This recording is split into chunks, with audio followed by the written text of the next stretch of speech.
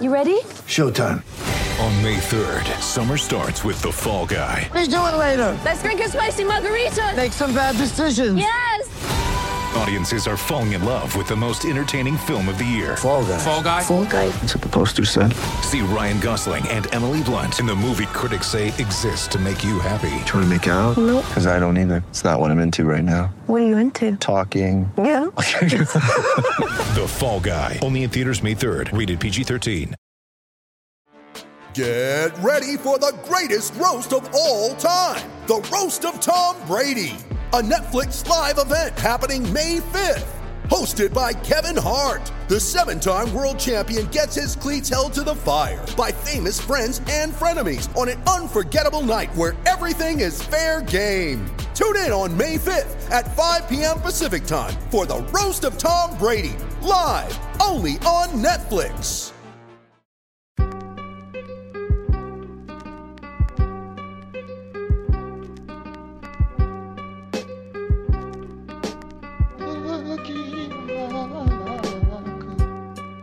Welcome in to DNVR Fantasy Live, presented by DraftKings Sportsbook, the #1 rated sportsbook app in the United States, and the official betting partner of DNVR. If you guys haven't joined us betting yet, why not? Now's the time. The NFL's coming back. We were talking a lot today about which bets to go with, and maybe we'll have some tips for you guys going forward.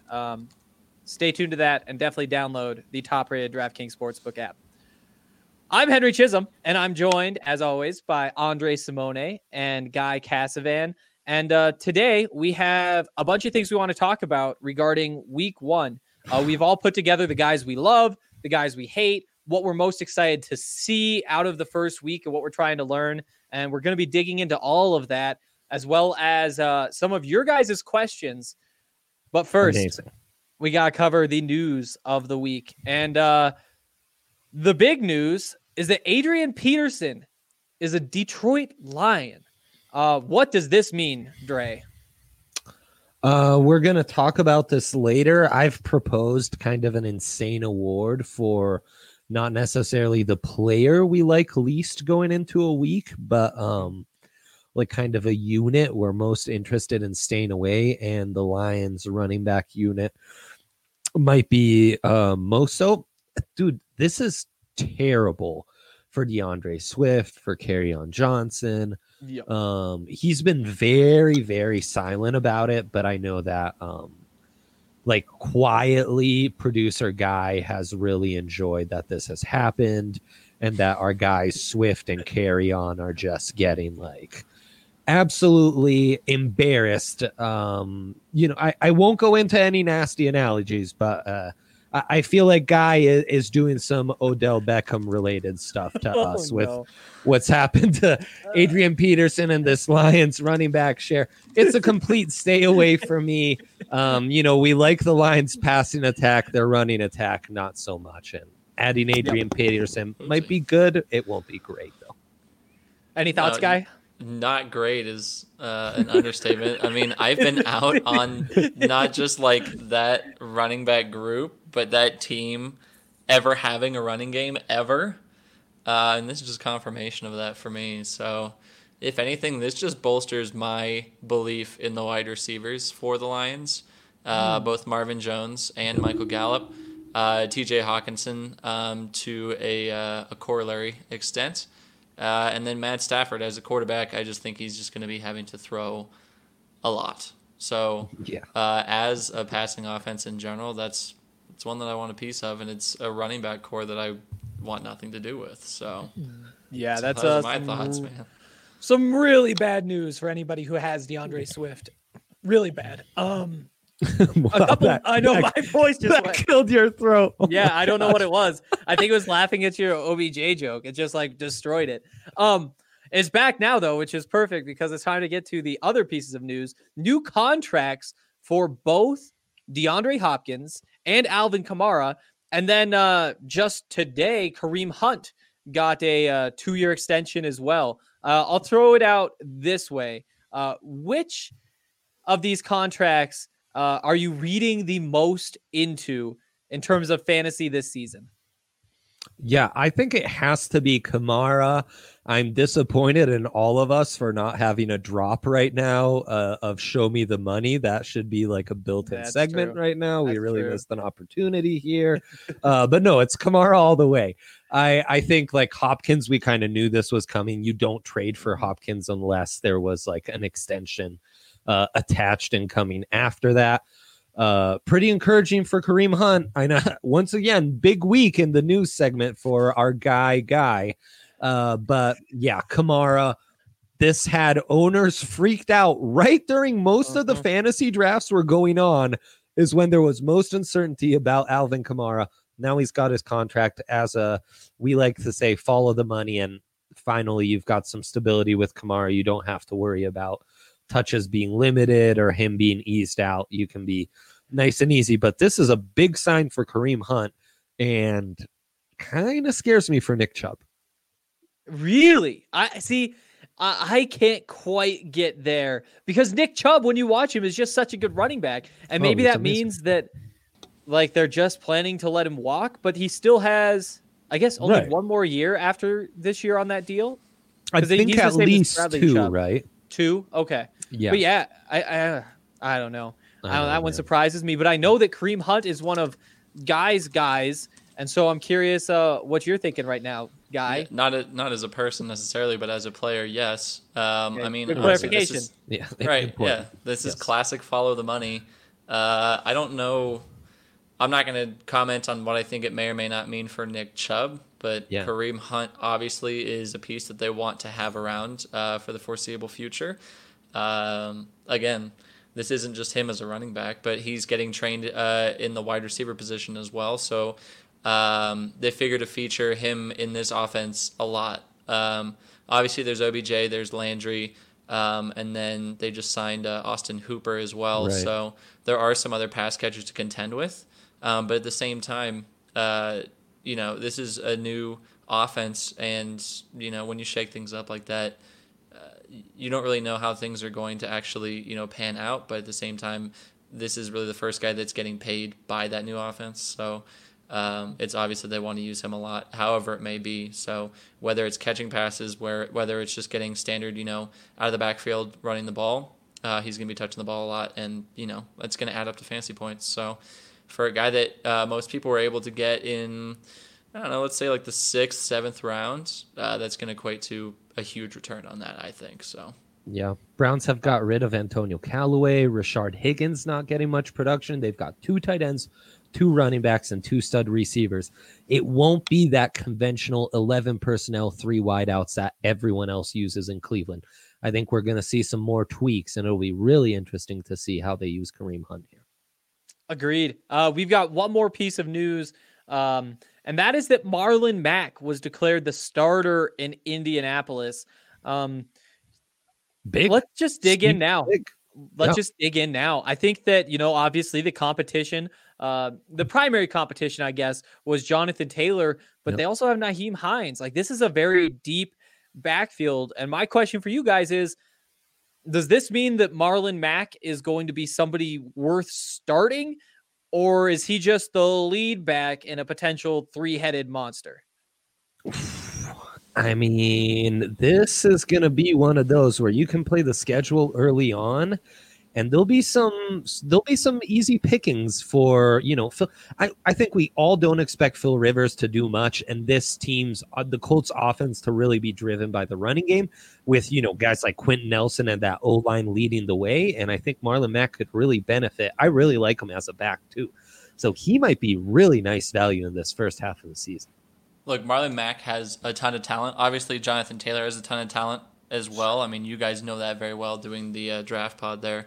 But if you don't have to play your rookie running back early, then why would you, right? Like, Marlon Mack has enough talent, and he's been integrated into this system that they don't need to, especially in a shortened offseason and everything else, jump the gun on Jonathan Taylor, and they can really take their time. So at least early in the season, I see Marlon Mack having a huge role in this offense and really repaying fantasy owners that drafted him in those later rounds. We'll see down the stretch how things pan out. Obviously, you don't go out and draft a guy like Jonathan Taylor for no reason. So they want to get him integrated in this offense in some way.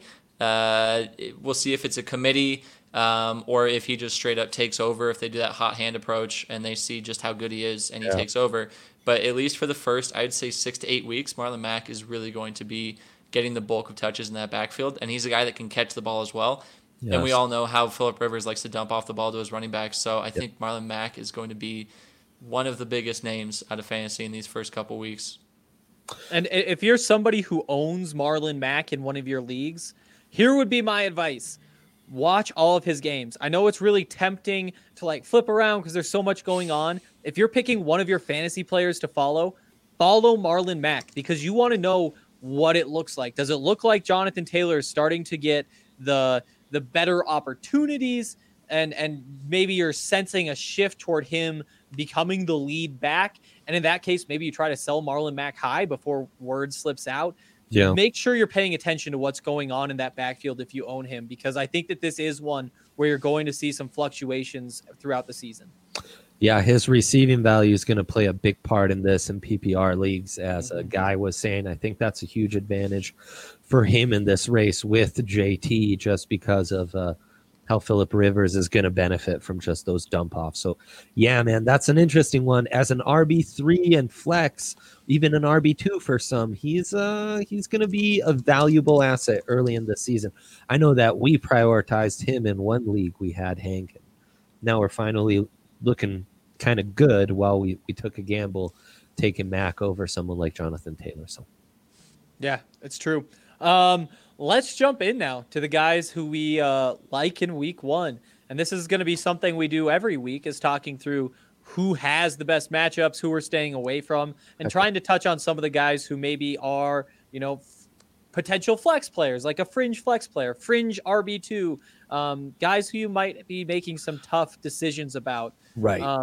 Yeah, I mean, week one, right? Like, there's a lot of guys where we know, like, if you have this guy on your roster, like, if you have Christian McCaffrey on your roster, I don't care if he's playing the 85 Bears. Week one, you're starting him because you drafted him first overall. So we're trying to focus more on, as you were saying, those fringe RB2s, those fringe wide receiver 2s, those flex plays, those kind of guys. Maybe you're streamlining your tight ends, your defenses, your kickers. We're trying to focus in on that and give you some options week one where you can get creative in your deeper leagues, and you'll have questions about specific cases as well. So, man, I can't believe football's back. I'm so amped. Yeah. 2 days. I'm so excited. I'm so excited. I can see it, baby. I can see it. I know, it's amazing. All right, Guy, can we see the guys we love? There we go. Just running through those, it doesn't look like there's too much overlap. You guys are both on Miles Sanders. I thought the same thing, but didn't include him just because I thought he was somebody who would just start. But I would agree there. Do you guys want to start by talking about why you included Miles Sanders? Yeah, Miles Sanders is almost worthy of an asterisk too, because I think Miles Sanders, of all the top 15 running backs, is the biggest question going into week one, because there are some injury concerns going on. It seems like he's practicing. The Eagles only kept 3 running backs on their roster, which seems to be a very encouraging sign. But his status is up in the air for this game. Still, he's playing, the artist formerly known as the Washington Redskins. I expect the Ron Rivera to, have that defense playing a lot better. And, those dudes that's Alabama North, the way they've drafted, especially defensively. They've got some real talent on that defensive front. So I wouldn't overlook them. Then again, week one against the Eagles should be one where the Eagles are able to kind of pile up the score. The running game should be heavily focused. And if Miles Sanders is healthy, I think he's a top 10 running back play. Now, the caveat here is if he's not, Boston Scott all of a sudden becomes a really, really fascinating play here in week one. So if he's sitting on your bench, all of a sudden you got to consider him in your flex spot or what have you. So Miles Sanders is in there with the caveat of you got to monitor this because it might be Miles Sanders or you might be a Boston Scott owner. One way or another, you really got to stay on top of this week. Yeah, I mean, I think Dre nailed it there. Really just the core things for me when choosing this were the fact that the wide receiver core for the Eagles is just so banged up and Washington's defense figures to be so bad. The only way I see the Eagles game planning for this game is just ground and pound and controlling. Whether it's just standard running the ball or you need some help throwing the ball out of the backfield for Carson Wentz with that bad offensive line. Even if for some reason they were desperate for certain scores, they would still be leaning on Miles Sanders for that as well. And I think, between target share and just touch share in general, he's going to figure into this a lot. Obviously, like Dre said, his status is a little bit up in the air, but I don't think they would throw him out there right away in a matchup like this if they weren't confident that he was ready to go. So I think that says everything that I need to know in order to start him this week. Not to mention more injuries at wide receiver for the Eagles, so they'll be focused on the run game more. And I need to stop saying that, but I'm going to say it 1,000 times this season. The Washington football team also last year, the second worst defense in the entire NFL against the run, allowing over 146 rushing yards per game. So one way or another, I'm buying into the Eagles backfield. I like it. Can we see the graphic again? Yeah, let's go. All right. Let's just start at the top of the list now. Michael Gallup. Dre, what's up with him? Oh yeah. So I don't want to say too much to not spoil my hate section. But the Cowboys' potent offense is facing off against the Rams defense, which has some really high-end elite talents in arguably the best shutdown corner in the league, and Jalen Ramsey and Aaron Donald, just the indomitable force down low. Though I know there was some real controversy on NFL Twitter about whether Aaron Donald's good at defending the run. I won't touch that, but anyways, I follow along on that. Gallup, though, will be able to feast on the second and third corners on this lowly Rams defense, which I think is going to struggle to stop all the weapons the Cowboys have. And one of those weapons who will benefit most is the CSU product. Yeah, makes sense to me. Who's up next? Let's pull it up. Well, for me, it's going to be DJ Chark. All right. Yeah. So the Jags are one team I'm looking at heavily this season for just like whether you're playing with them or playing against them sort of thing. I think they're going to be involved in a lot of shootouts. So in terms of when you talk about like streaming defenses and things like that, I'm always going to be streaming a defense against them. But at the same time, I think that they're going to be playing catch up a lot of the time as well. So now that Leonard Fournette is gone and they're starting a rookie running back in week 1, who I don't remember his first name, but his last name's Robinson. Really, like, they're going to lean on consistency in this game to try and stay in it. And I think they're going to be playing catch up, like I said before. So they're going to be throwing the ball a lot. And DJ Chark is the consistency for them. Obviously they drafted Laviska Shenault, but he hasn't had a lot of time to integrate into that offense as a rookie. So between a rookie wide receiver 2 and a rookie running back, you've got to lean on Chark in this game to try and make it competitive. And he and Gardner Minshew already have rapport. So I haven't even gotten to the part where DJ Chark has a ton of talent and he sees a lot of work in the red zone because they don't have any reputable tight end going on there. I just see DJ Chark having a blow-up game in this one. And it's not even going to happen in the first half. It's probably going to all happen in the second half when they're playing from behind. It's like those old days with Blake Bortles when he would get you all those garbage time points. It's going to be like a throwback to that, but Gardner Minshew version of that. So I just see DJ Chark having a big week this week. Chark is one of those guys we talked about, boomer bust, feast or famine in their production. So you'll want to start Chark like 9 weeks this year. You're going to have to be good in guessing which 9 weeks because he's going to go off for like 25, 30 in some of these games. This is one of those. And I've got some stats where the clear number 1 target on the opponent facing the Colts scored an average of 19 points per game last year. So they're a good team to feast on. Their cornerbacks don't seem to be too talented. The one question is, Xavier Rhodes was added to their team, right? Opposite Rocky Sin. So if Rhodes can be the guy who was like 2 years ago, okay, maybe he can shut down Chark. He's the dude we saw last year in Minnesota. Forget it. Chark's going to blow him up. So that's an interesting he fell one. off. Yeah. And I think that, like you were saying, the Colts don't have a bad defense necessarily. I'd say it's like, slightly above average. But where they really shine is in run defense and pass rush. So their secondary, especially when you're trying to play from behind like that, their secondary is one where you can start to feast on that. So wide receivers they're gonna have their chances against that defense versus rookie running back. That's something that I think Chris Thompson will get his catches, but I'm not sure if there'll really be production there that you want to bet on. So yeah. DJ Chark is why I put him on this list. All right, I've got Chris Carson up top at the top of my list, and the reason why is that he is going to benefit from the fact that so many of these other running backs have question marks. I think that you look at the groups around the league. We talked about the Lions, and we don't really know what's going on there. Same thing happening in Washington. Same thing happening in Tampa. Same thing happening in so many backfields across the NFL. Denver. Meanwhile, in Seattle, Denver, there's another one. In Seattle, Chris Carson, who's a guy who was drafted in a spot typically where you'd expect him to be like maybe running back 2, flex option.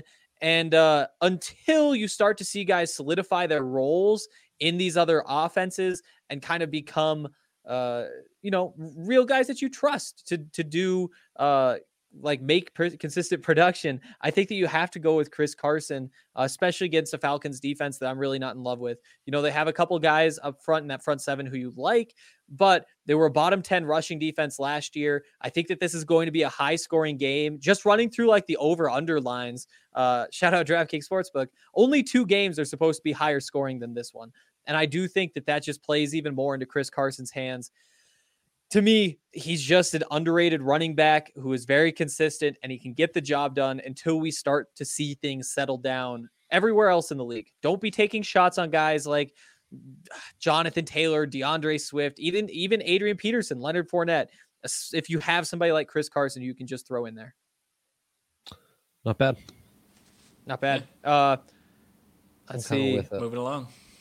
Let's go Dre's next one. Ben Roethlisberger. That's an interesting call. I'm just buying the whole Steelers passing game. I mean, dude, the Giants ended up cutting DeAndre Baker. That's been just a disastrous situation.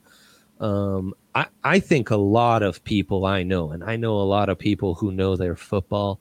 I don't know how many of my colleagues or acquaintances could name a cornerback on the Giants roster.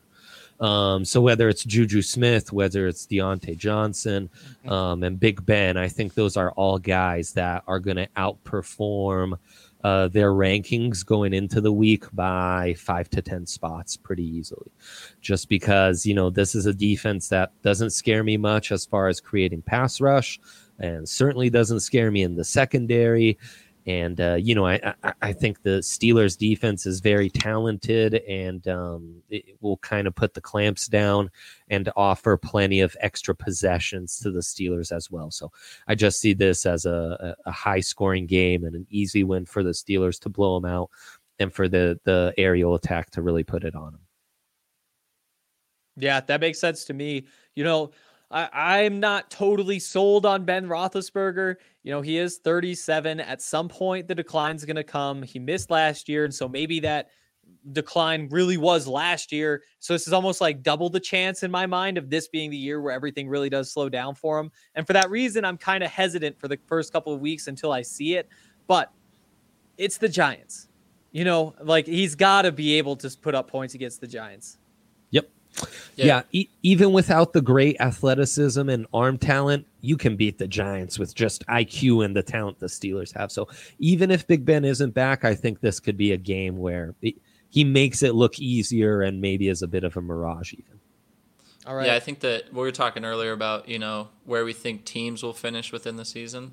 Down the stretch, I think the Steelers will really hit a wall, but early in this season, they're going to come out gunning. So I can see Ben, he'll have a decent game. I don't know if I would want to play him in fantasy necessarily, because it seems like one of those ones where they'll get up early and then sort of kind of just control the game, because that's what Mike Tomlin likes to do, is Sure. just ground and pound to really, run the clock out and just control the game at the end.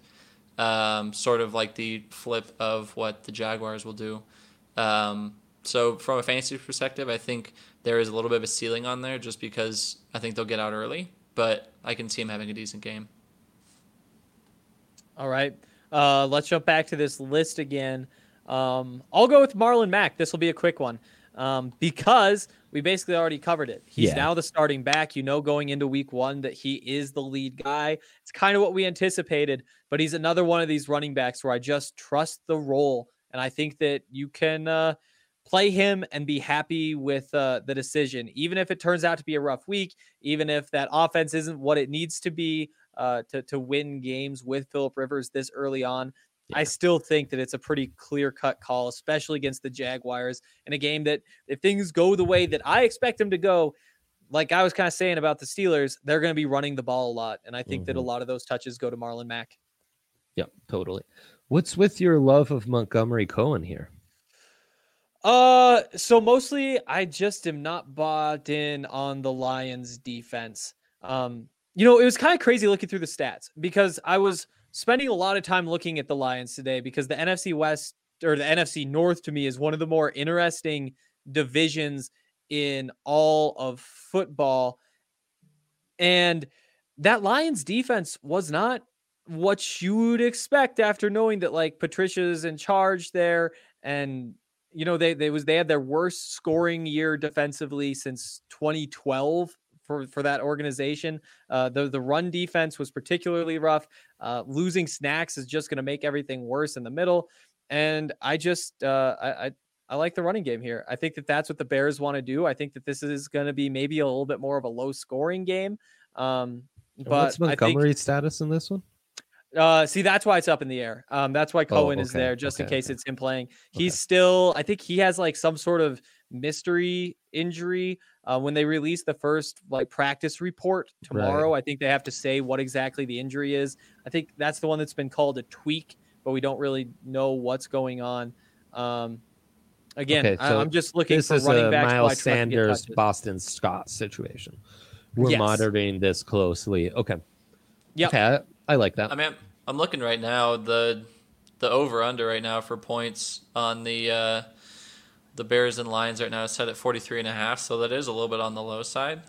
But personally, I don't know, man. I would take the over on that. Like I said, I think that the running back situation for the Lions is kind of, I don't know, sketchy to say the least. And I think they're, like the Steelers, they're going to come out gunning, airing the ball out, and the Bears are going to be having to play from behind, and it's going to end up maybe a little bit lopsided, but at the same time, I think it's going to be higher scoring. So I don't know if Montgomery and Cohen are even going to really see that many touches personally when they're trying to play catch up, but that's just me. Yeah, that's fair. Well, I don't know. At the same time, I still see this as a game that is a pretty true toss up. I guess they have the Bears on DraftKings Sportsbook at plus 128.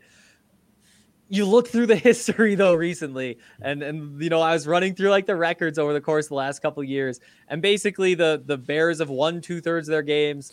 The Lions have lost 2/3. You can say they win every game that Stafford is out, and just say if he's in, they would have won, and they still have a better. I think that this Bears team is underrated. I think that they're buying into that defensive identity because they have the defense. I think they're going to be running the ball a lot. Yeah, I'm offended by this line personally, man. I know. I have big hopes for the Lions this year, especially in fantasy, because I think they're just going to be running a ton of plays, and I think they're going to be better than people expect, especially the way they started last season. They're favored against the Bears. If we're talking by 3 points, and this is in Detroit, so that means that you get an automatic 3 points for playing at home. So that means they're counting them as even teams. They're counting them as even teams, though. Yeah. But to me, the Bears are horrible, man. The Bears, to me, are going to be at least one of the bottom 10, if not one of the bottom 5 teams in the league. Yeah, I'm personally insulted by it. I mean, the NFC North is where we all disagree. The NFC North is where things get chaotic.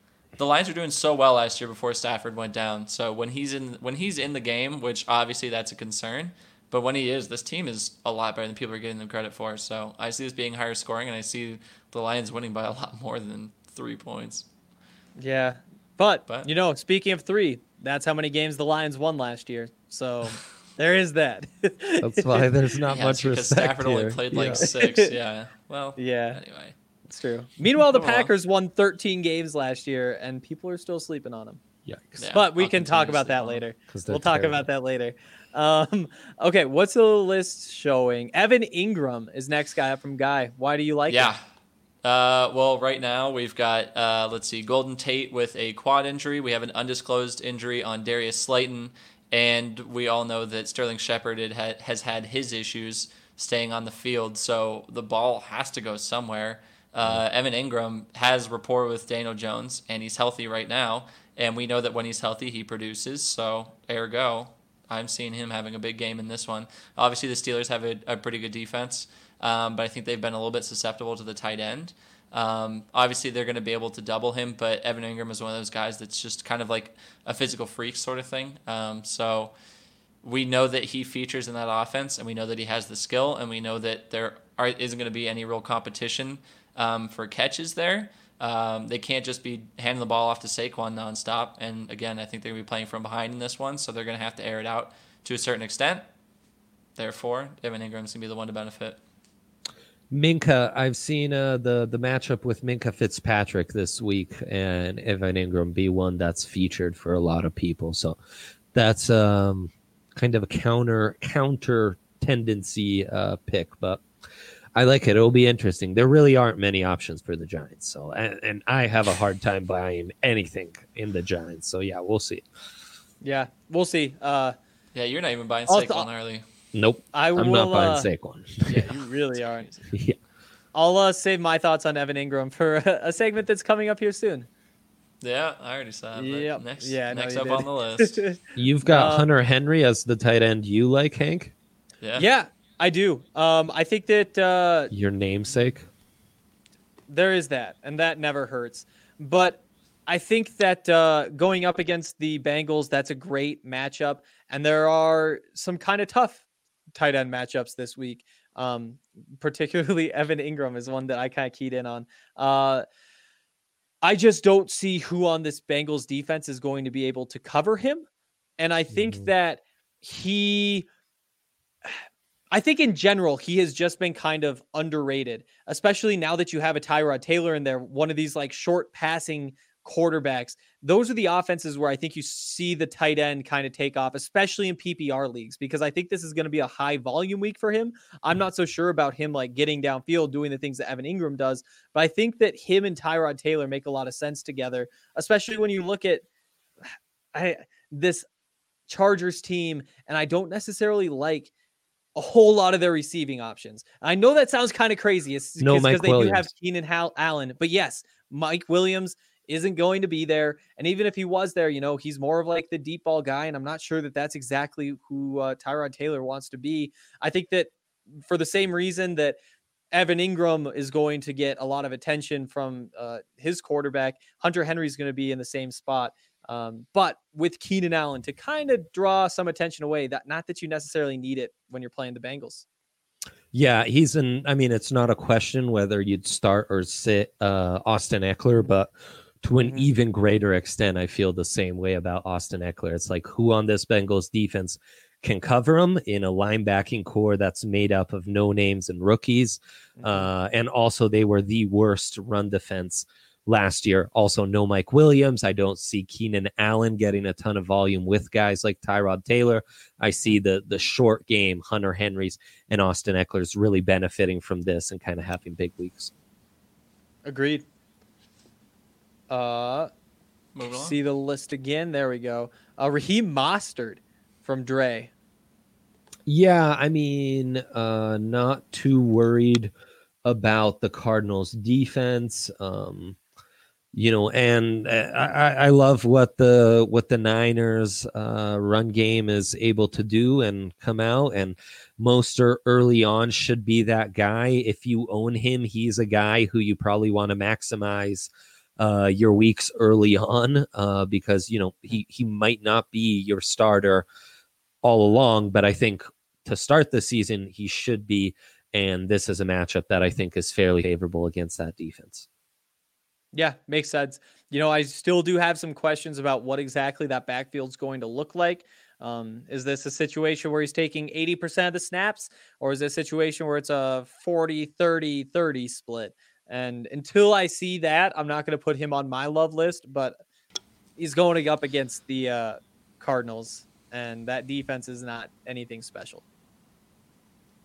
Yeah. Cardinals, easy for the picking, as we all know, because that's a truly overrated team, right? None of us are fans of what I'm not they offended bring by to the that at table. all.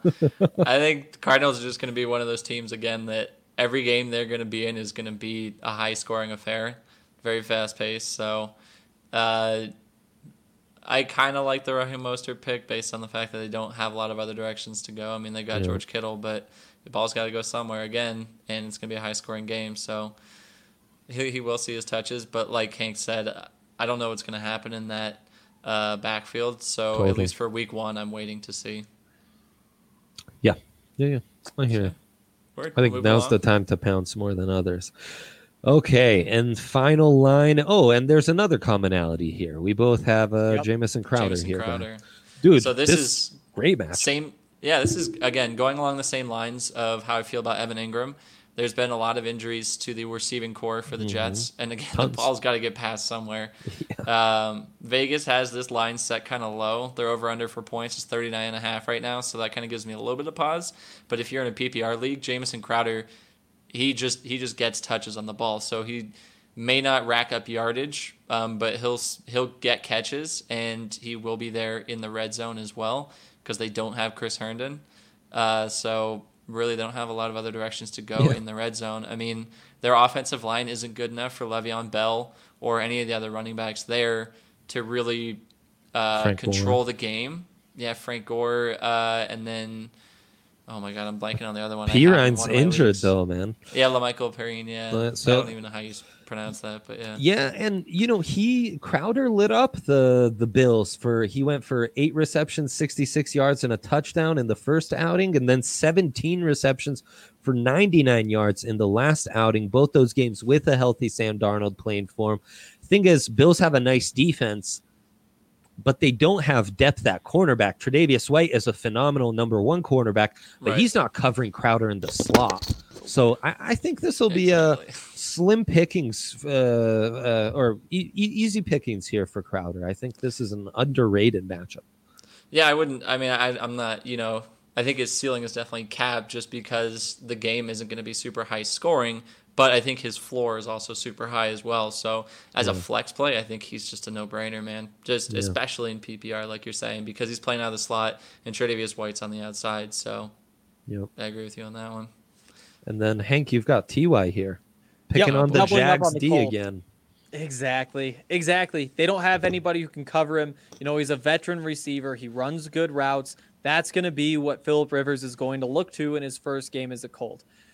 I don't really like the other receivers that the Colts have, especially early on. I think that as the season progresses, then you might start to see somebody like Michael Pittman develop into a weapon who Phillip Rivers will like to throw the ball to. But until then, the other guys on this roster, I don't see it with. Whereas I think that T.Y. Hilton is a very trustworthy target early on, and I think that he's going to get the bulk of the targets, at least until some other guys prove themselves to Phillip Rivers. Yep, he'll probably be facing a top 10 pick rookie C.J. Henderson in this one. Of course, in the last 8 months, the Jags have lost A.J. Bouye and Jalen Ramsey. I'm just skeptical about the Hilton-Rivers partnership. I don't think he has the arm to hit the big plays to really get Hilton to perform a lot. That Colts-Jags is kind of a divisive, crazy fantasy matchup this week going into it. Yeah, it is a weird one. Yeah. I'm obviously all in on the Colts. You're all in on the Colts. I've seen some good data on the Jags side. Yeah, you can... Yeah, we'll see. Let's just say we'll be bummed out if it's a low scoring 17-10 affair. Yes. Are we all done with our loves? Have we covered every single one on our list? I got one more. Who you got? That's Terry McLaurin there. Ooh, scary Terry. Yeah, he's scary Terry for a reason. When I was looking at my loves, there's a couple things I was looking for primarily. The first and foremost being consistency. So guys that are returning to their offenses that have rapport with the guys that they're playing with, whether it's a running back with an offensive line or a receiver with their quarterback. Washington, again, they don't have a lot of consistency. They just named J.D. McKissick as their starting running back, which God knows for what reason. Yeah, we should have mentioned that in the news. Yeah, Antonio Gibson was looking great in camp, and obviously people have very high hopes for him. But getting rid of Adrian Peterson and then starting J.D. McKissick, and you don't really know how Bryce Love is going to figure into that as well. That whole backfield is just super muddy right now.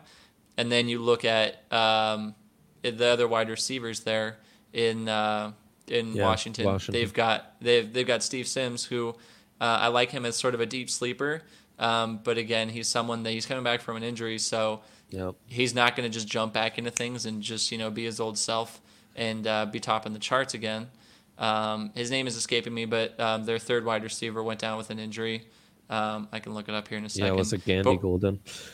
No, AGG's good at. I'll figure it out. Anyway, that basically just leaves Scary Terry, who my second consideration when you're talking about guys that have proven it and physical freaks. He's both of those things, and I'm really looking for a breakout year for him. And when you've got Dwayne Haskins starting, obviously they have Alex Smith there, who miraculously came back from his injury, but he's not in playing shape yet.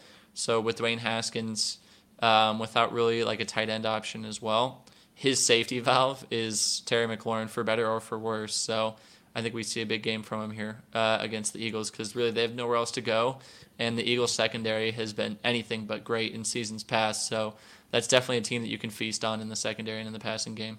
It's going to be a big one for Darius Slay in his first one in Philly. Exactly. I'm a little bit higher on the Eagles secondary than I think you are, just because I'm curious to see how the pieces come together. I like Avonte Maddox, and I like him better when he's behind Darius Slay. Okay. You can have like a good cornerback, but secondaries work like offensive lines, where a couple weak links just ruin the whole thing, and they have to work well as a unit. So when you bring in new guys on a secondary, they don't just automatically click. Like, they need some time to get into that, that shape together where they communicate properly. So, one bad mismatch and Scary Terry is just up the seam and gone, Let's take like one. He's like DJ Chark or T.Y. Hilton. True. You truly need like one big play. And with the amount of looks he's going to be getting, and Dwayne Haskins just having that rapport with him already, again, that the chances of just having that one are going to be higher than normal for me, at least. All right. Let's jump in with the hate list then. Yeah. Heck yeah. This is That's my what I'm favorite part, is the about, hates. baby. A lot of those, dude. I had too many to even put on this list, but I narrowed it down to 5. I know, it was tough. All right, let's see. Ooh, we got 2 for the Lions running backs. We've got 2 for the Bengals receivers. Oh, I didn't even include the Lions running backs. Yeah. That's the clown car award stuff for me. Let's start at the top, though. Let's start at the top with Amari Cooper. Dre, you kind of teased this earlier. Why don't you like Amari Cooper? Jalen Ramsey, simply put. Jalen Ramsey is going to shut him down. Last year, Ramsey was able to force a 25% decrease in fantasy production. I'm going to have all these kind of stats written up on the site by tomorrow, actually. And anyone over 6'1", so the taller wide receivers, the shorter wide receivers, the Emmanuel Sanders, the Tyler Lockett, were able to get in the Marquise Browns, Christian Kirks. But the bigger guys, and that's where Amari Cooper fits in, saw a decrease of 34%. And, you look at the cornerbacks where Amari Cooper underperformed under 10 points per game last year. It was against top cornerbacks like Stephon Gilmore, the same Jalen Ramsey, Marshawn Lattimore, Trumaine Johnson, and your boo, Avonte Maddox. So there you go. Amari Cooper, a bit feast or famine. This is not that week where you want to start him. Hopefully you have that depth at wide receiver because you probably drafted him as your wide receiver 1 or wide receiver 2. But I think it's the right call to bench him.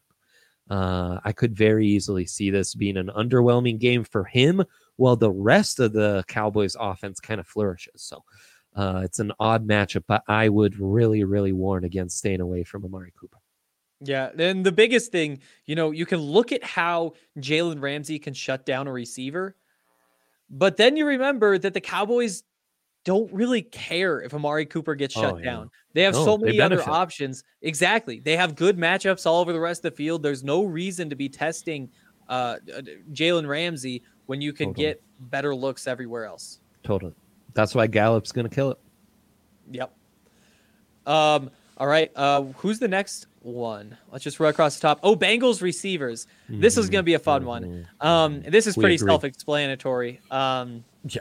It's Zach Taylor, who I think neither of us are really sold on, working with Joe Burrow, the new quarterback, who hasn't had any preseason to work with. Yep. Trying to go up against the Chargers secondary that is without Derwin James, but with any number of other Pro Bowlers.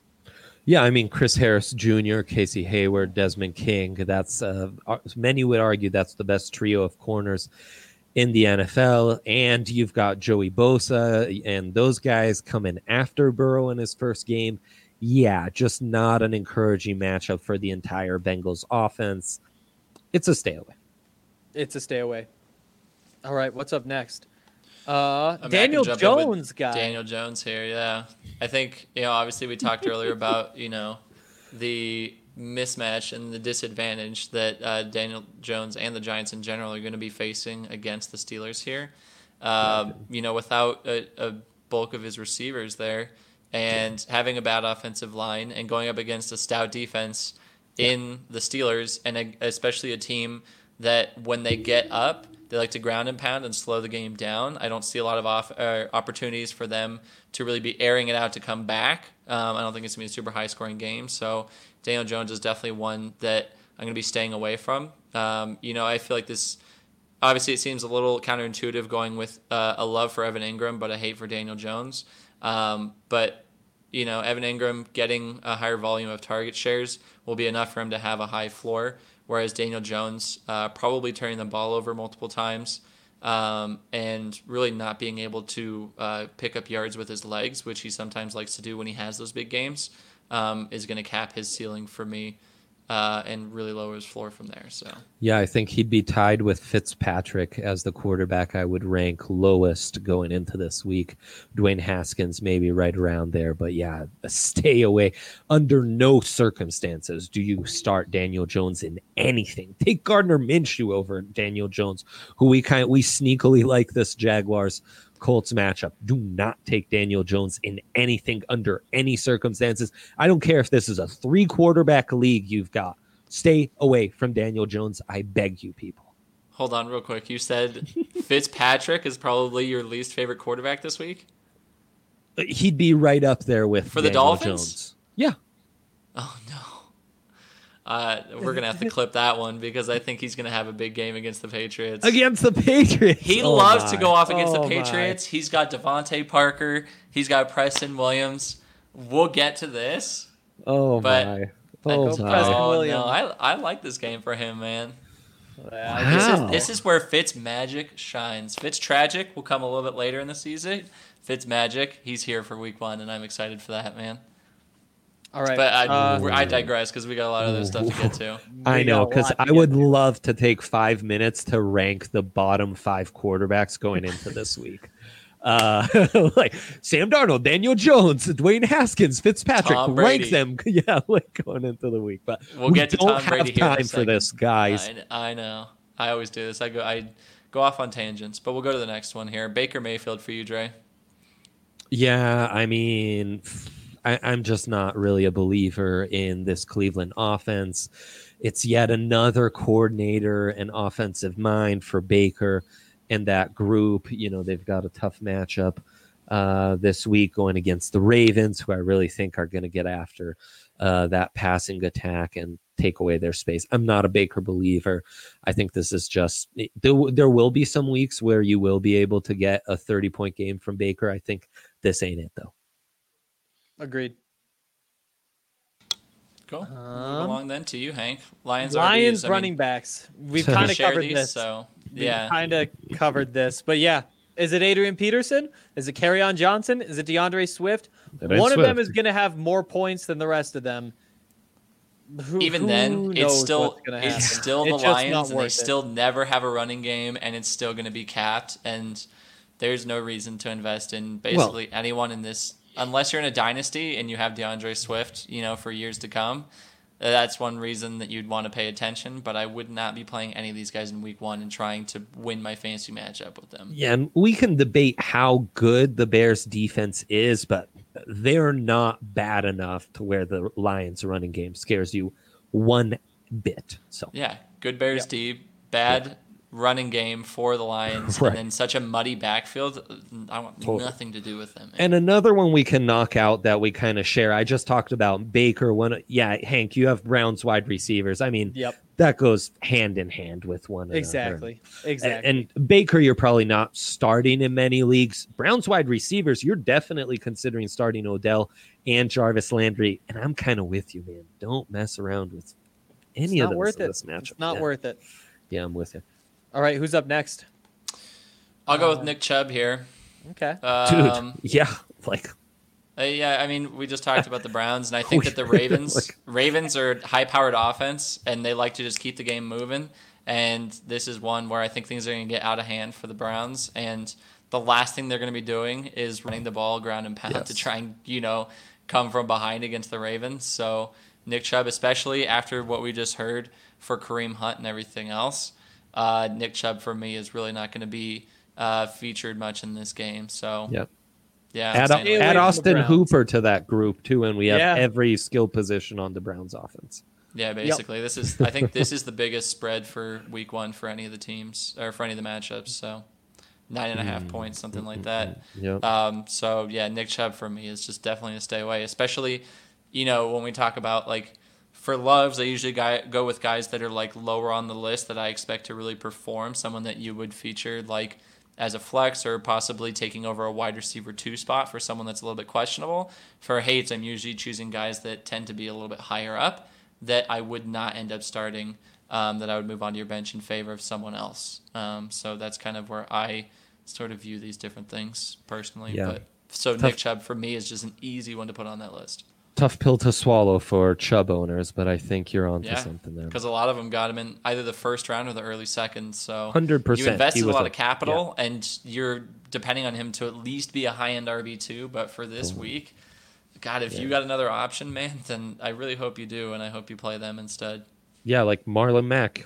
I think we'd all advise start Perfect Marlon example. Mack over Nick Chubb. Yeah. Yeah, that's why Tough one. at least Tough. for me, I'm looking at schedules, in my draft picks, so that you can see Nick Chubb going against a really good Ravens defense and a really good Ravens offense that's going to run the score up, and you can know that I want to pick a guy that's going to have a good couple early weeks, so that I can offset not being able to play Nick Chubb or not expecting much from him. So, but Makes moving sense. along, Yep.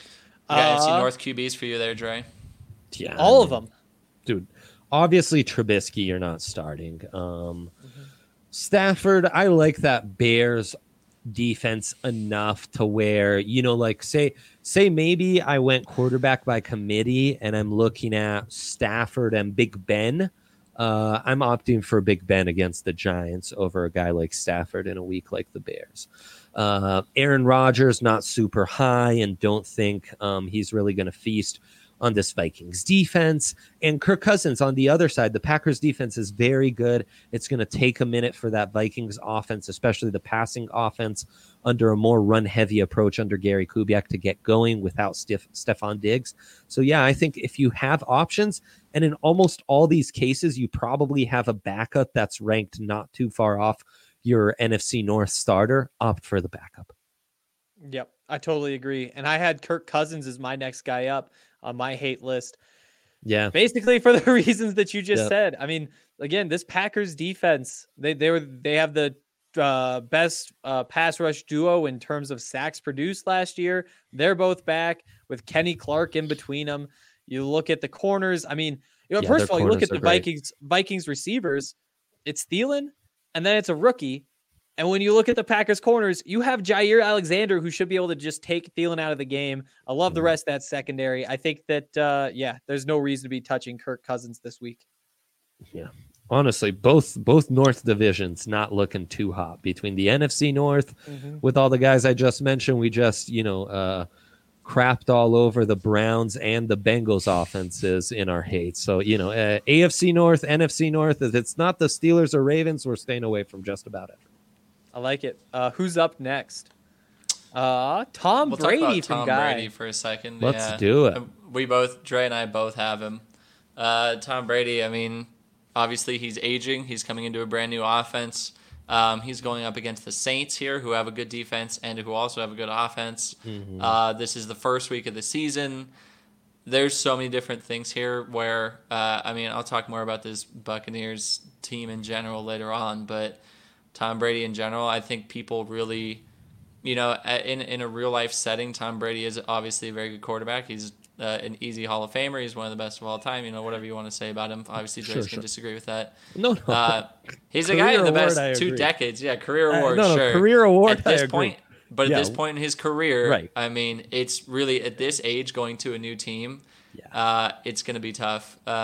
So even no beyond that, with no off, I was just going to say, figuring everything else into that with no offseason and everything else. Mm-hmm. And then on top of that, even when Tom Brady was at his best, he was never a marquee fantasy player.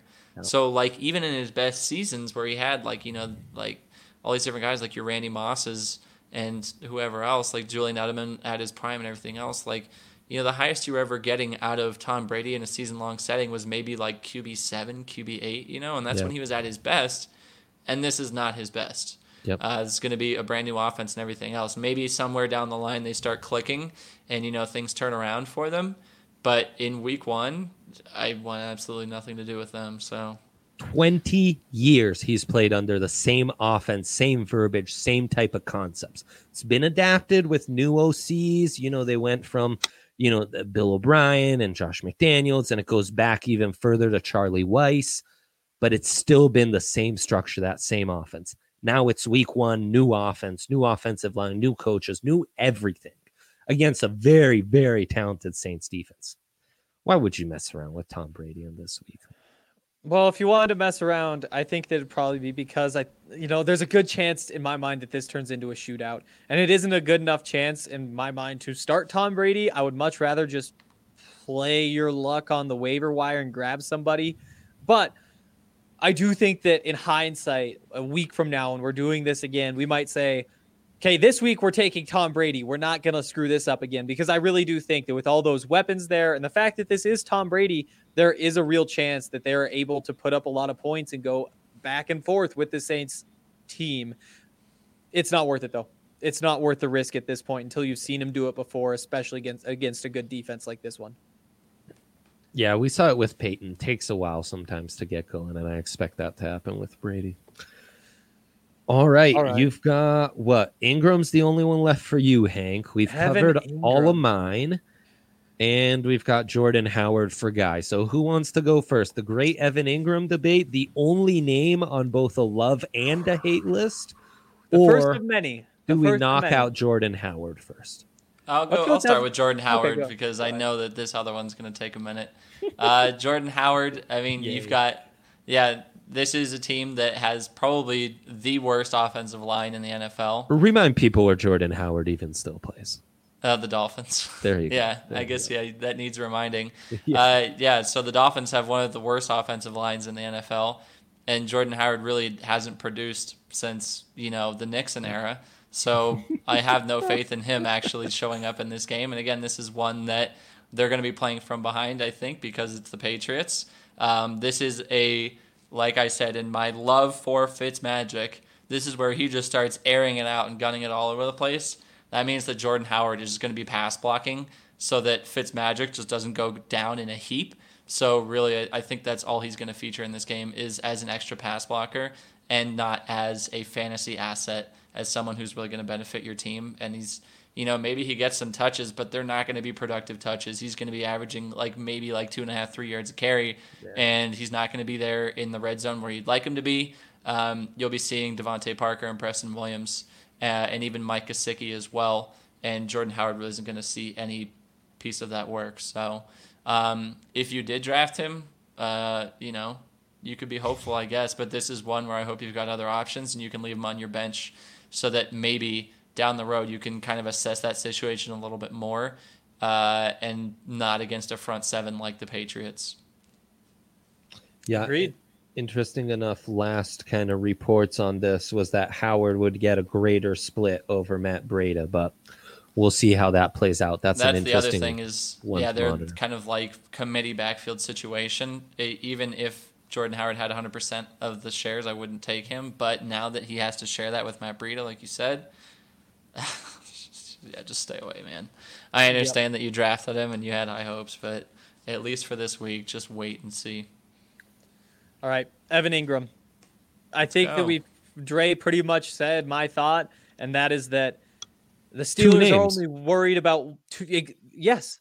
Oh, Minka well, Fitzpatrick, right? Okay, yeah. They were Just exactly about all you need to one say. name, two names, but yeah, it's Minka Fitzpatrick. And I think that when you're the Steelers defense, you have two things you have to worry about, and nothing else in the world matters. You need to stop Saquon. You need to stop Evan Ingram. Yeah. You put Minka on Evan Ingram, and I think that's enough to just shut him down. And then you put the rest of the defense toward getting at Daniel Jones and stopping Saquon. We'll see, man. I hope we can revisit this next week and, call one or the other out. But I think that Evan Ingram has the physical tools to outduel Minka Fitzpatrick. And, I mean, even if it's not like a super high ceiling game, he's going to be getting catches. And in a PPR league, that's going to be enough to get you your 10, 12 points, which out of a tight end, I'd be super happy with that, especially a guy that you took probably in, the 7th, 8th round. So, yeah, I think the disagreement here is Hank feels there's not much floor. You think there's a fairly safe floor. Oh, yeah. And then you can always get a garbage time touchdown or something from Ingram. Exactly. There's enough potential on top of that with all the looks to have an even bigger game. One touchdown turns that into an 18-point game all of a sudden. Sure. So, yeah. I tend to side with Hank just because I'm such a Giants hater, but I could see it. I could see it. I don't think you're that far off. Hater. Yeah. To me, this Giants team going up against the Steelers defense, I just think it's not that all of the production won't be shifted to Evan Ingram and to Saquon. It's just that there won't be enough to even split between two mouths. Yeah, we'll see. I'll be interested to check that out next week. All right. Should we get into our groups to watch or the things that we want to see, what we're really keeping an eye on? I mean, it was a First- perfect transition. I just said those are things we're going to check out next week. You could say, as far as things we're going to check out this week, here are the things we're looking for. I set it up on a platter for you. Before That would've been we do good. that, we should talk about DraftKings, I think.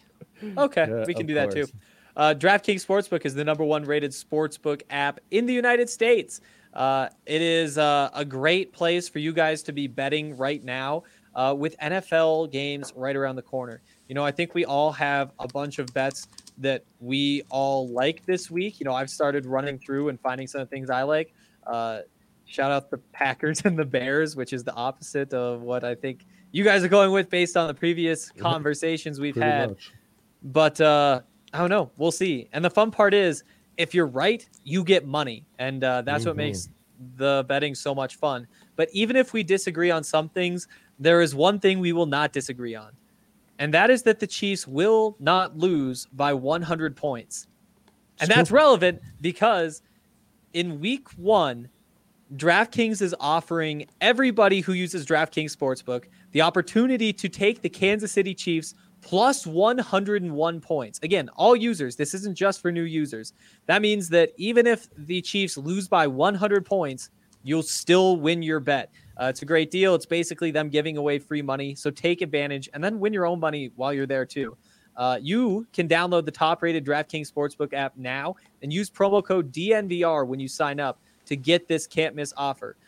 Pick any team during week 1, bet $1 on them, and win $100 if they win. That's $1 to win $100 when you use promo code DNVR during sign-up. For a limited time only at DraftKings Sportsbook. Must be 21 or older, Colorado only. Eligibility restrictions apply. See DraftKings.com/sportsbook for details. Gambling problem? Call 1-800-522-4700.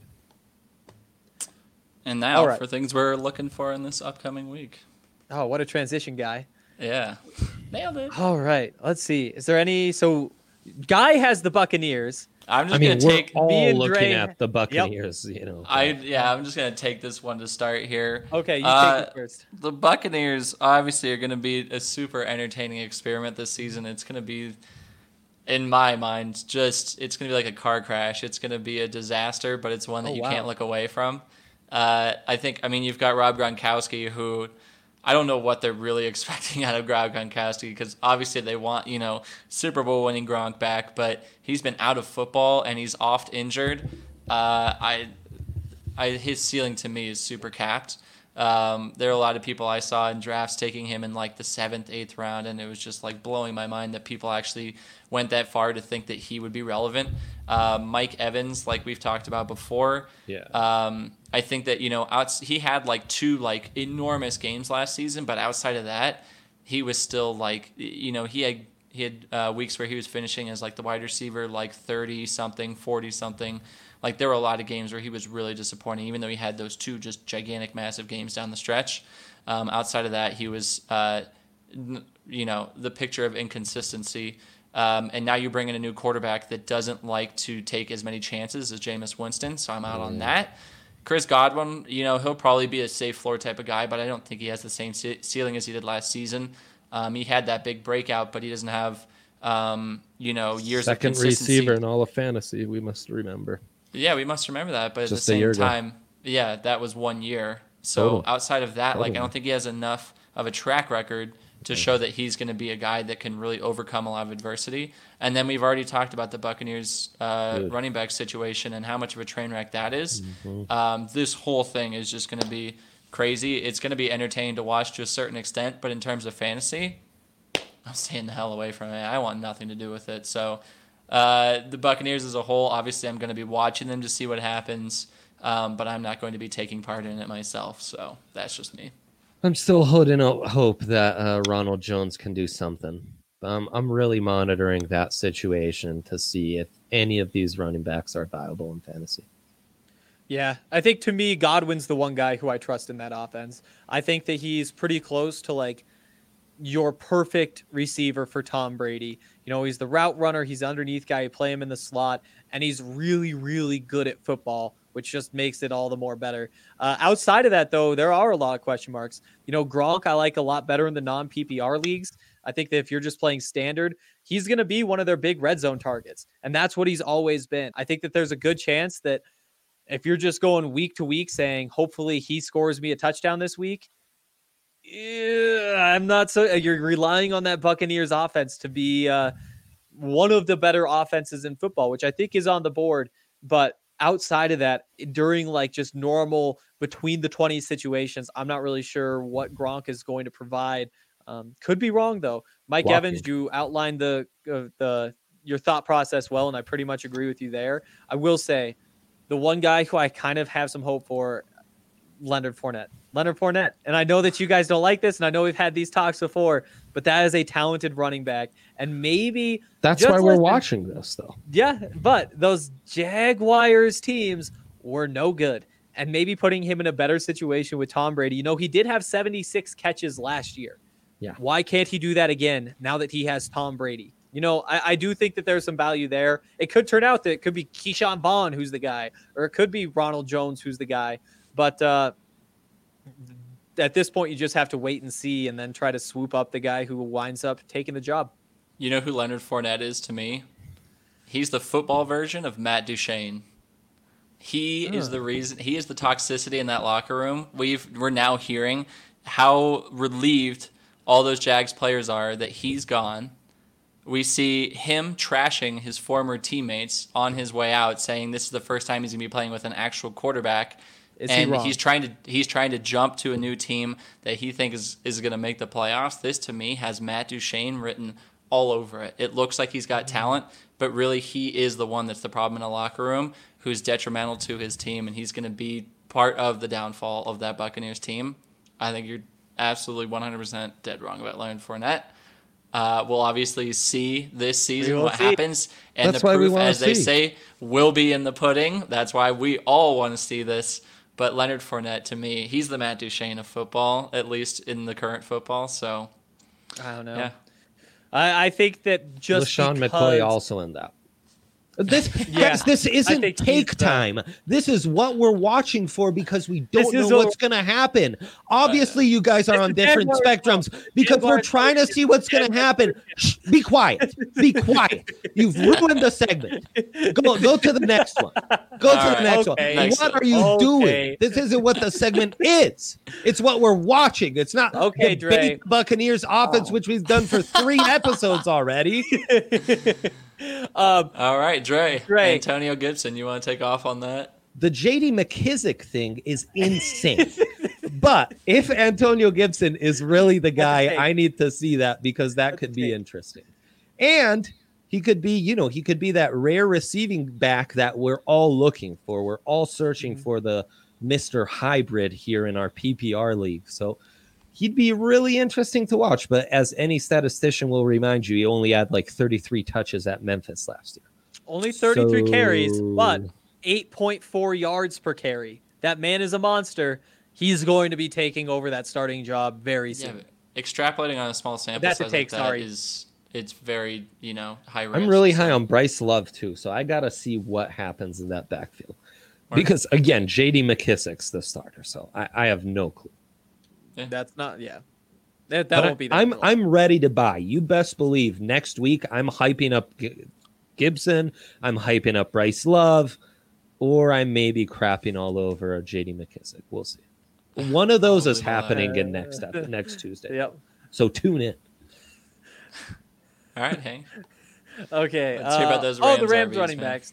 Yeah. Basically because of the way the depth chart shook out. If Cam Akers had been the number 1, I'd be like, yep, we're riding him all the way. With Cam Akers being the number 3 back there, and in my mind, by far the most talented, just stay away.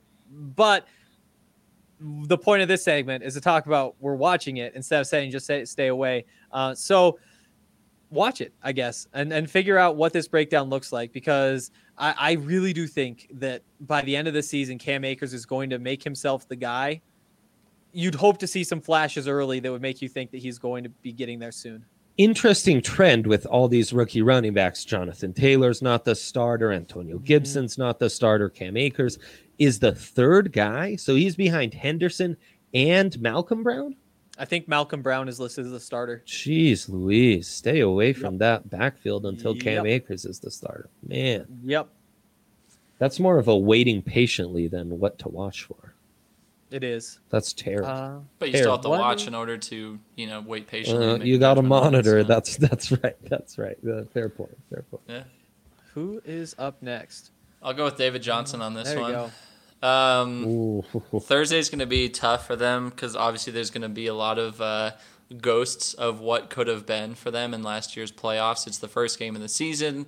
The Chiefs are a tough opponent. I believe it's in Kansas City, I don't even know if they'll have fans. So that sort of thing may or may not figure into it.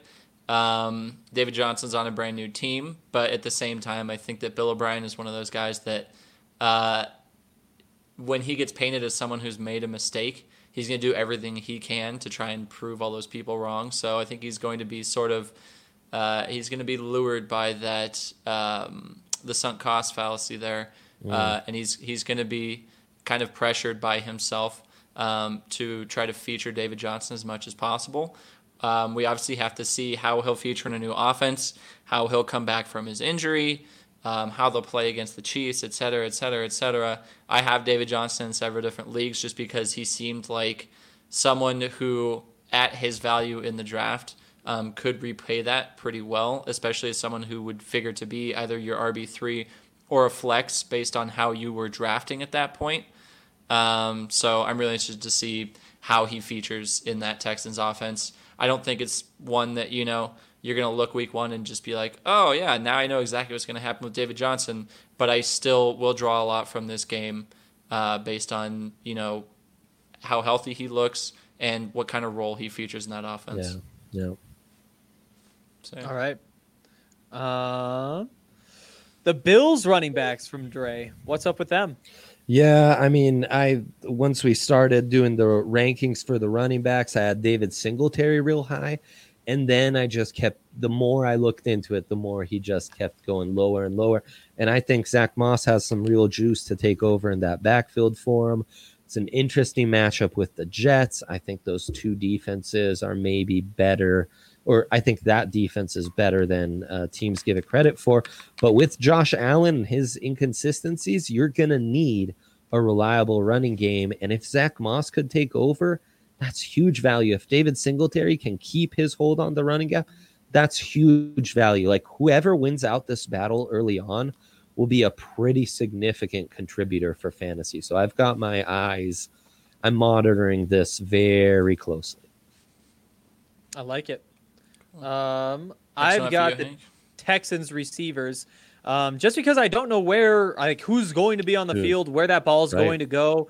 And this is going to be a big week in figuring that out. You know, we have our bet, Will Fuller, Kenny Stills, and a third guy who I can't remember. Brandon Cooks, who we didn't cover this in the news, but Brandon Cooks looks like he might be out with injury in this game as well. So terrible. It's already begun, man. And this looks like it's going to be a Will Fuller game. But, yeah, I mean, I think this is one we'll all be watching. But, Hank, I'll let you finish your point there. Yeah, I think that you really just have to watch him and see where that ball is going. It's going to be going to David Johnson, I think. But really, I just want to see who's even out there, and that's my big question.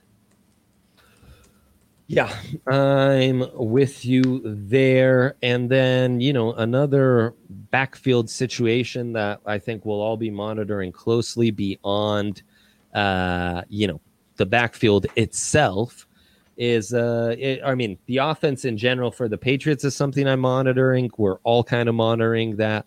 But then I really want to see what happens in that backfield in New England with the injury to Damian Harris, man. I mean, that was a big one, I thought, and now it really seems like James White might get the bulk of the action there. That'd be a huge play for PPR, but Patriots always make things tricky. You know, how many touches is Sony Michel going to get? All of that's going to be real interesting, and they can vary, you know, from one week to the next. The touches they give their running backs can really vary. And I know Damian Harris was a guy that I was really big on going into this season because I'm a huge Sony Michel hater. I just think he was way overhyped. He's injury prone, and it's just like it's not an offense that really features him very well. Damian Harris was obviously looking great in camp, and his value being so late in the draft was super high. I'm looking right now, and it looks like Damian Harris is going on the short-term IR. So he could come back after week 3. So he's still a guy that, you know, depending on how your league operates, how many IR spots you have and how many are designated specifically for COVID, et cetera, he's still a guy that if he's out there and he's available, definitely pick him up and throw him in your IR spot. I think there's going to be a lot of that happening this season where you're going to be cycling guys in and out of the IR, but I think you should be taking advantage of the IR when you can. There's really no reason to have an empty IR spot when you could be stashing a guy that when he comes back from injury, all of a sudden he features prominently in offense, and I think Damian Harris is that guy for right now at least. So, yeah, like you said, I mean, I'll be watching. I won't be watching that closely because until they have Damian Harris back, I don't know how he's going to figure into that offense and what it ultimately means for that team's offense as a whole. But I was very high on Damian Harris, and it sucks that he went down with that hand injury. You know, irrespective of how I feel about the Patriots as a team. But yeah, it's one worth watching as well. I know only Hank had them on there as well. Complicates things more too, like not having him, but having him come back. Keep an eye out in dynasties or what have you. Maybe pick up guy JJ Taylor, the little scat back that made their roster. He's an undrafted guy out of Arizona who I liked a lot. He seems to really fit the mold of the Patriots. And in dynasties, especially PPR dynasties, I love receiving running backs because the longevity they present is so much more than like a bell cow running back, you know. Right, and Sony Michel doesn't look like he's going to be on that team for much longer.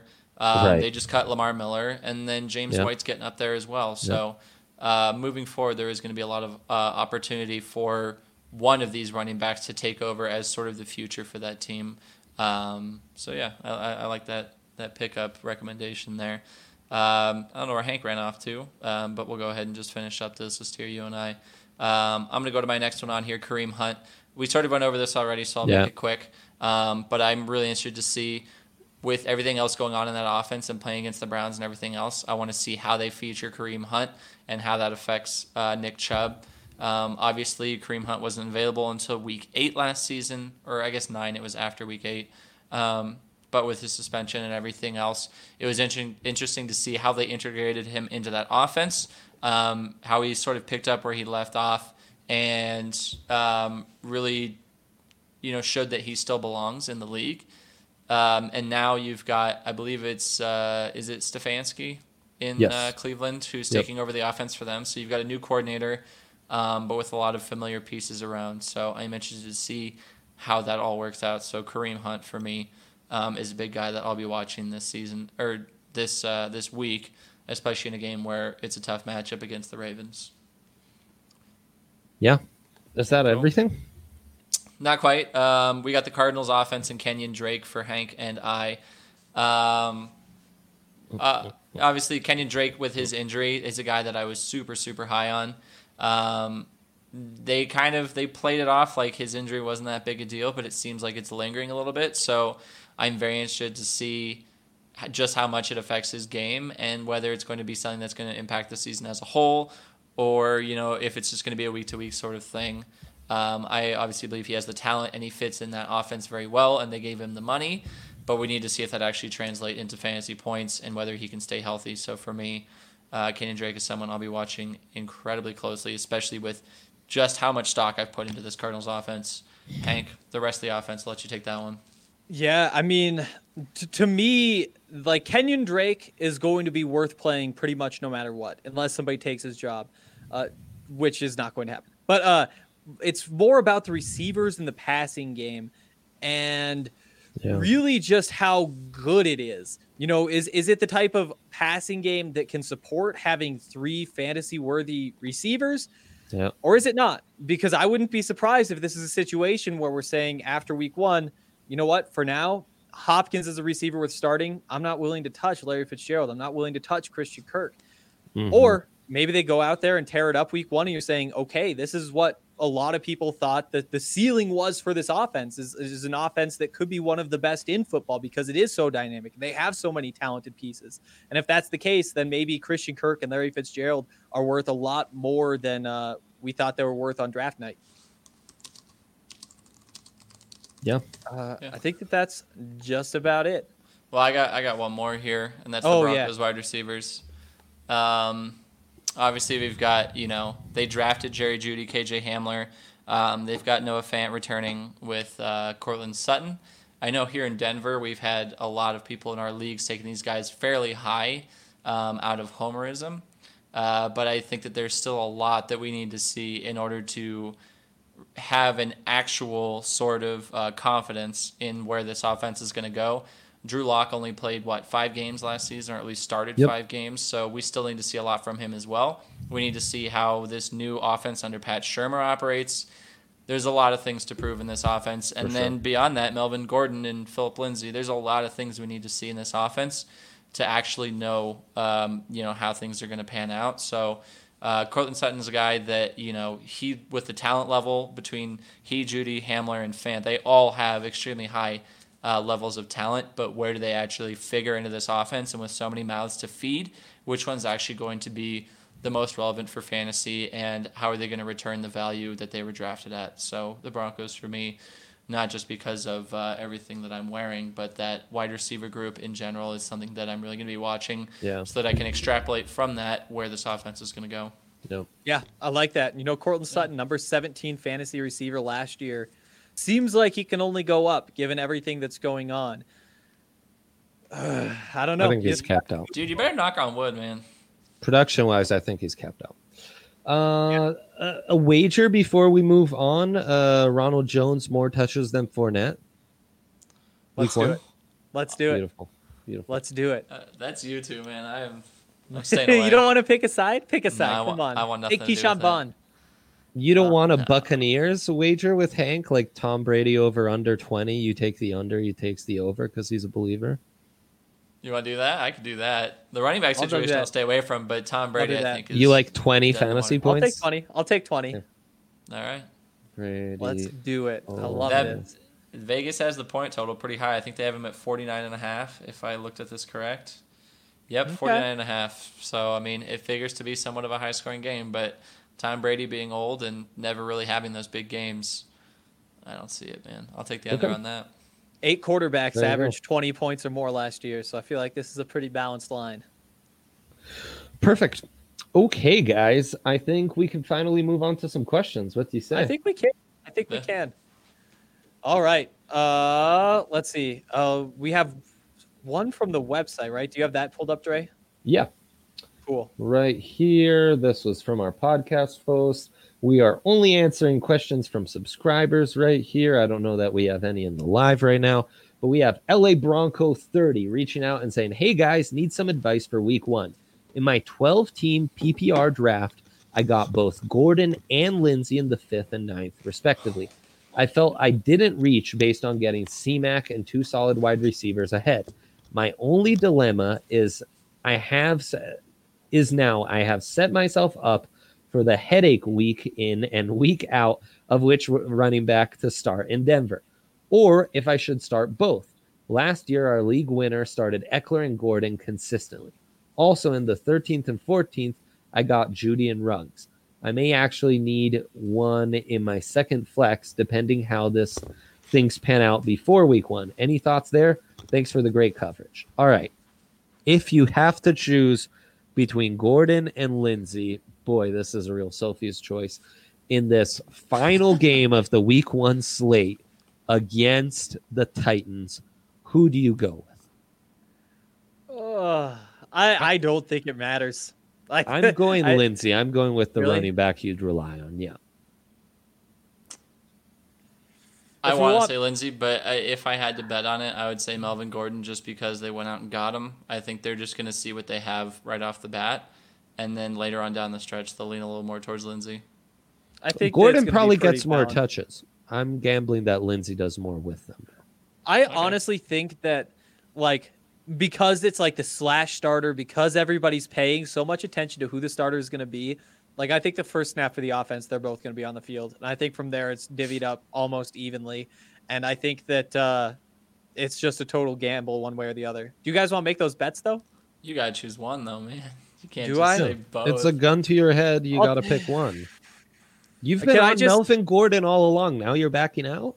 Hank takes the gun, apparently. I'll take. Yeah, I will steal the man's gun and point it right back at him. Can I just take a straight up tie? Can I just say they will be within 1 point of each other? Within 1 point of each other is my take. All right. This is a 3-way bet. This is a 3-way bet. You must not have understood the question, but we'll move on. Ruggs and Judy. I think clearly Judy for now. To Hank's credit, at least, he said, do I start both somewhere in that question? So Hank is advocating that you do start both. Or maybe neither. I mean, that's true. I guess that'd be an option. Second flex, though, Judy Ruggs. I think it's clearly Judy. You got to wait on Ruggs. Ruggs also one of those feast or famine guys. Well, he's also been battling some injuries as well. We don't know if he's going to be fully healthy for game 1, even though he's in there. Yeah. We don't know how effective he's going to be. Yeah, and he's kind of a T.Y. Hilton with Rivers doesn't feel like a natural fit. Carr with Ruggs doesn't feel like a natural fit.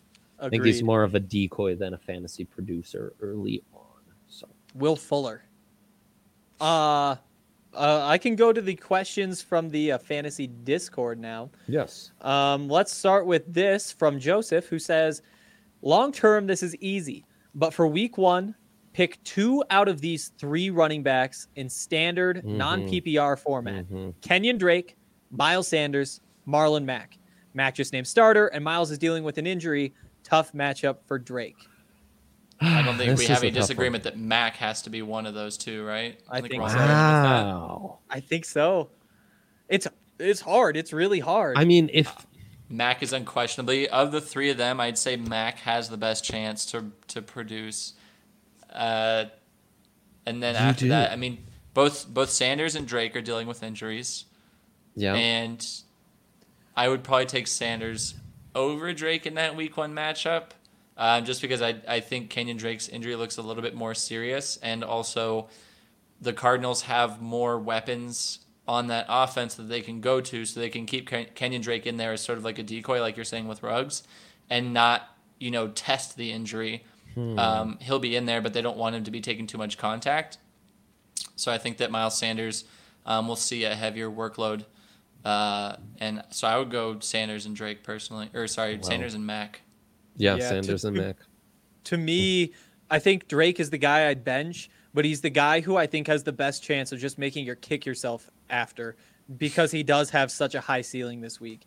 Like, I think that there is a real chance that this Cardinals offense goes off, and in that case, you're going to feel pretty dumb benching Drake. But knowing what we know, knowing about that matchup, knowing that this is Kyler Murray's second year, there are enough reasons to just take the two options that seem like they give you the best chance of at least getting the 8 or 9 points that you need to win a fantasy game. Yeah, I mean, I'm monitoring that injury, both injuries to Sanders and Drake, very, very closely. Yeah. But yeah, I guess you could make the case that you'd go on the safe side there. And we've got Drum23, who he's got Miles Sanders as his RB2 and mentioned some concern about that. Sent us a screenshot of the available free agents in his league. Would you look? Adrian Peterson, Malcolm Brown, Sony Michel, J.D. McKinnon, or no, this is Jerick McKinnon. The two guys I would actually consider are Boston Scott and David Johnson to pick up to potentially sub in for Miles Sanders. We really like Sanders if he's cleared and healthy. Boston Scott, though, seems like a really nice potential replacement. The problem with David Johnson is he's playing Thursday night. So I'm not sure you're picking him off the waiver wires. I'm not sure you'll know about Miles Sanders early enough to pull that move. Wait, are we saying David Johnson's available on the waiver wire? Yep. Is that what he's saying? Yep. Yeah, he should be on your team already. Honestly, if you've got concerns Is it David about... Johnson or is it Duke Johnson? Are you sure it's not Duke Johnson? Oh. Yeah, that's Duke. That's Duke. I just zoomed in on the picture. Well, then Boston Scott is the clear way to go here. I think so.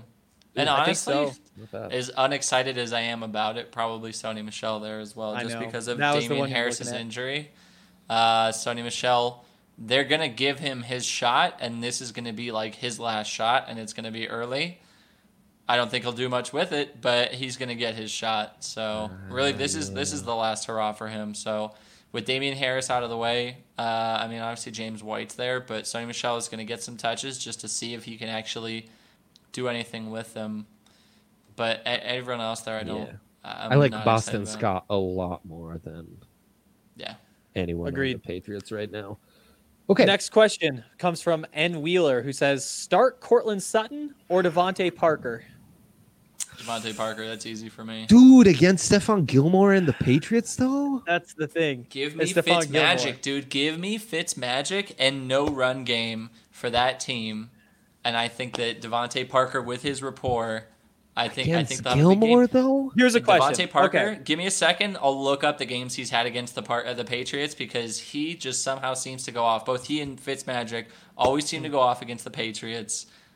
That, for me, that's almost a lock, man. I'm excited about that. And, I don't know what's going to happen with this Broncos offense. I think there's too many mouths to feed. Whereas, for the what's it called? For the Dolphins, they got three options and that's it. And Devontae Parker's the number one of those three. The Dolphins are bad, though. I mean, the Dolphins literally had the number one pick. But that's the number part two of pick why. in the draft. Listen to me. But that's part of why is they're going to have to be throwing the ball more.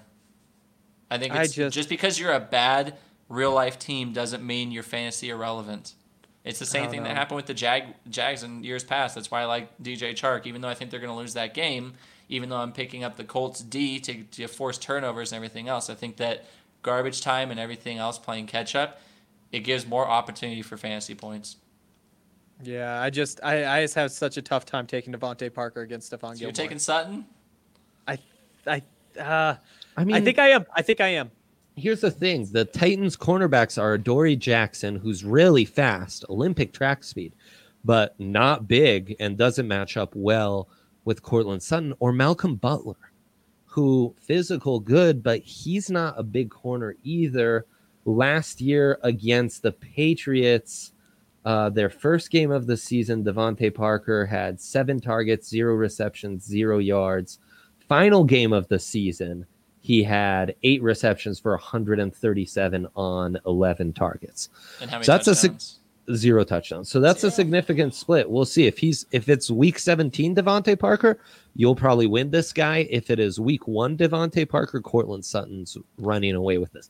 I tend to say the safer option is Sutton. Just stick with that. Yeah. But I think that, well, no, I'm sticking with Devontae Parker in this, man. I think we can make this a bet if you want. Let's do If it. you're the Titans, and you're game planning for the Broncos, you know that Cortland Sutton is your number one responsibility. You're going to make the rookies prove it after that. And then I also think it'll end up being probably a lower scoring game as well. The over-under for that is 41 points. So even if Cortland Sutton does the best out of the receivers, I don't think that, there's going to be as many balls going around. You're taking Sutton, Hank? I'm taking Sutton, yeah. Okay, Just seems perfect. safer. There's our All right. first non-Buccaneers related wager for week 1. I love it. We did it, guys. Yeah. We got one. We All right, did. next question. In from Dromy23. Start Drew Lock or Josh Allen?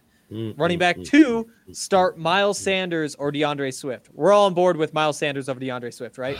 Yeah, because That's gonna be a question, Swift's yeah. also dealing with injuries. So if anything, maybe, I don't know, instead of matchup, the Swift, you injuries, pick the up money Boston backfield. Scott or Adrian Peterson, Yeah. but that under no circumstances do you start Swift, monitor that Sanders injury, and potentially, pick up Boston Scott or even Adrian Peterson or someone. Time to have your butt And then covered. Drew Lock or Josh Allen. I mean, I'll take Drew Lock in this one, to be honest. I think he has Josh Allen has a very capped ceiling for me in this matchup. I'm looking at the over-under for those points, 39.5 versus the 41 for the Broncos. But I just see it a lower scoring game, but just in general for the Bills and the Jets. I mean, I just- tend to go Lock. It's kind of going to be a toss-up. The only way I'd go Allen against the Jets defense is if it's one of these leagues where you get extra points for like rushing attempts or what have you, where Josh Allen will score a little more. He'll score a little better in those kind of formats. Yeah, I think that'll make sense. It is a really tough call, though. It is a really tough call. I think it is Drew Lock. Next question.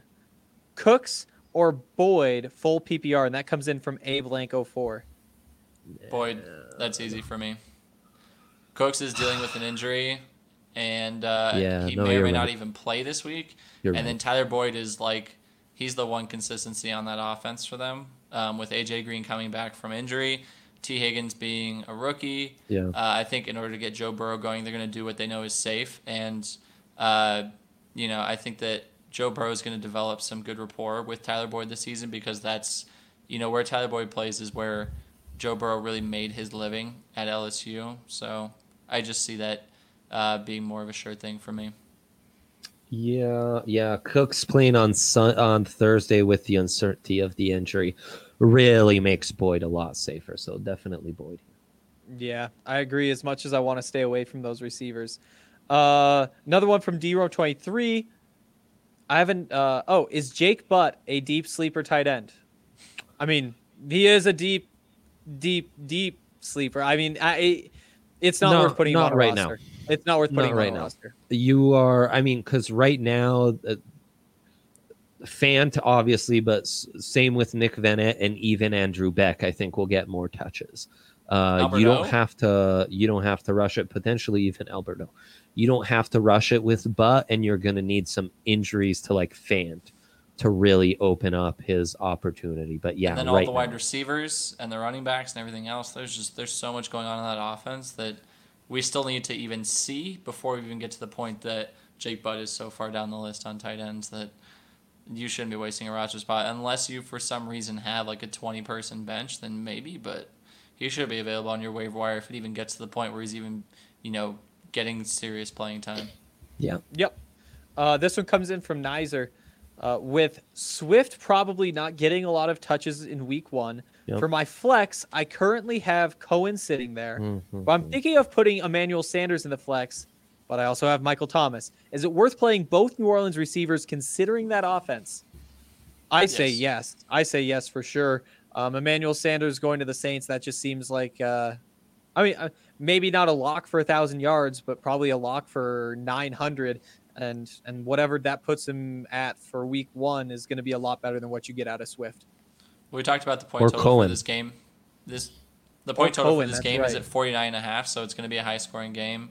There's going to be a lot of yards to go around. The Saints run a faster-paced offense.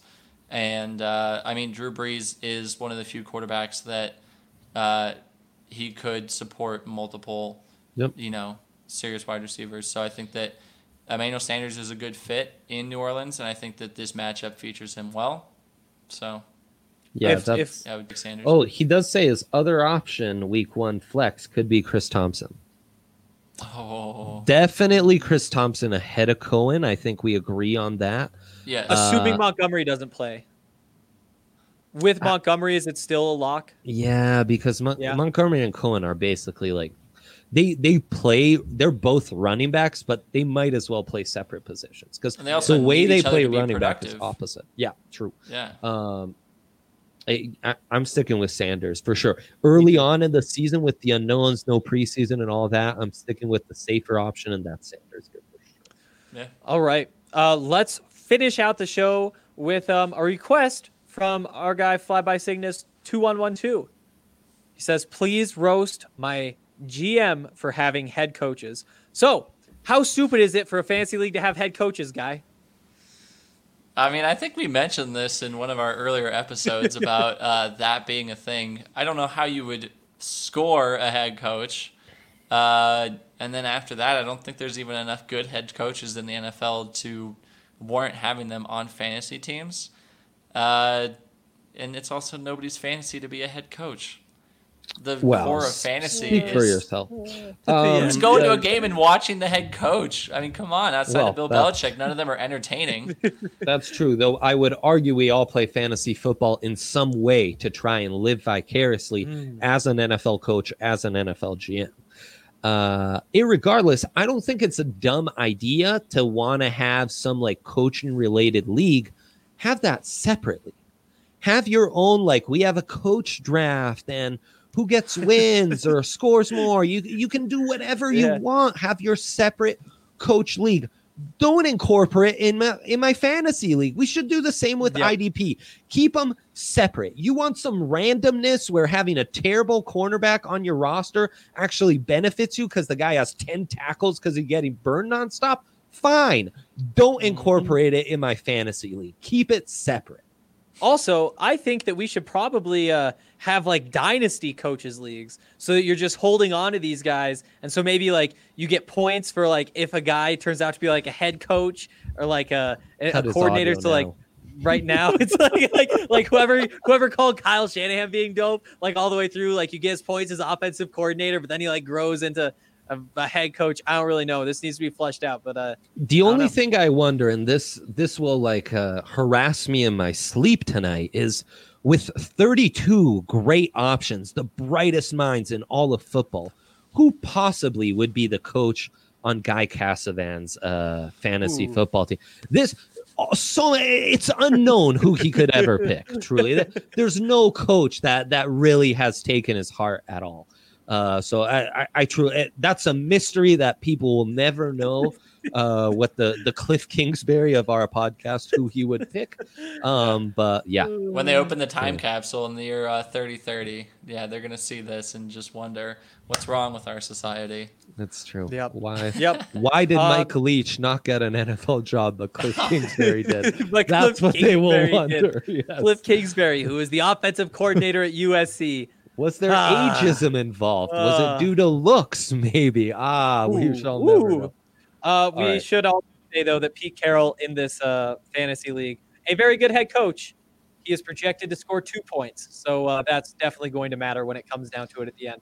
Crazy. I don't know what the scoring is or anything. Crazy. He's projected for 130. So that's not that meaningful. I think that's going to do it for today, though. If you guys have any questions, you can leave them at the post for today's show at ddmvr.com, and we'll get to them next Tuesday when we do this again. You can also comment live, and maybe we'll get into some of those. Thank you, as always, for listening. We appreciate you, and we will see you again soon.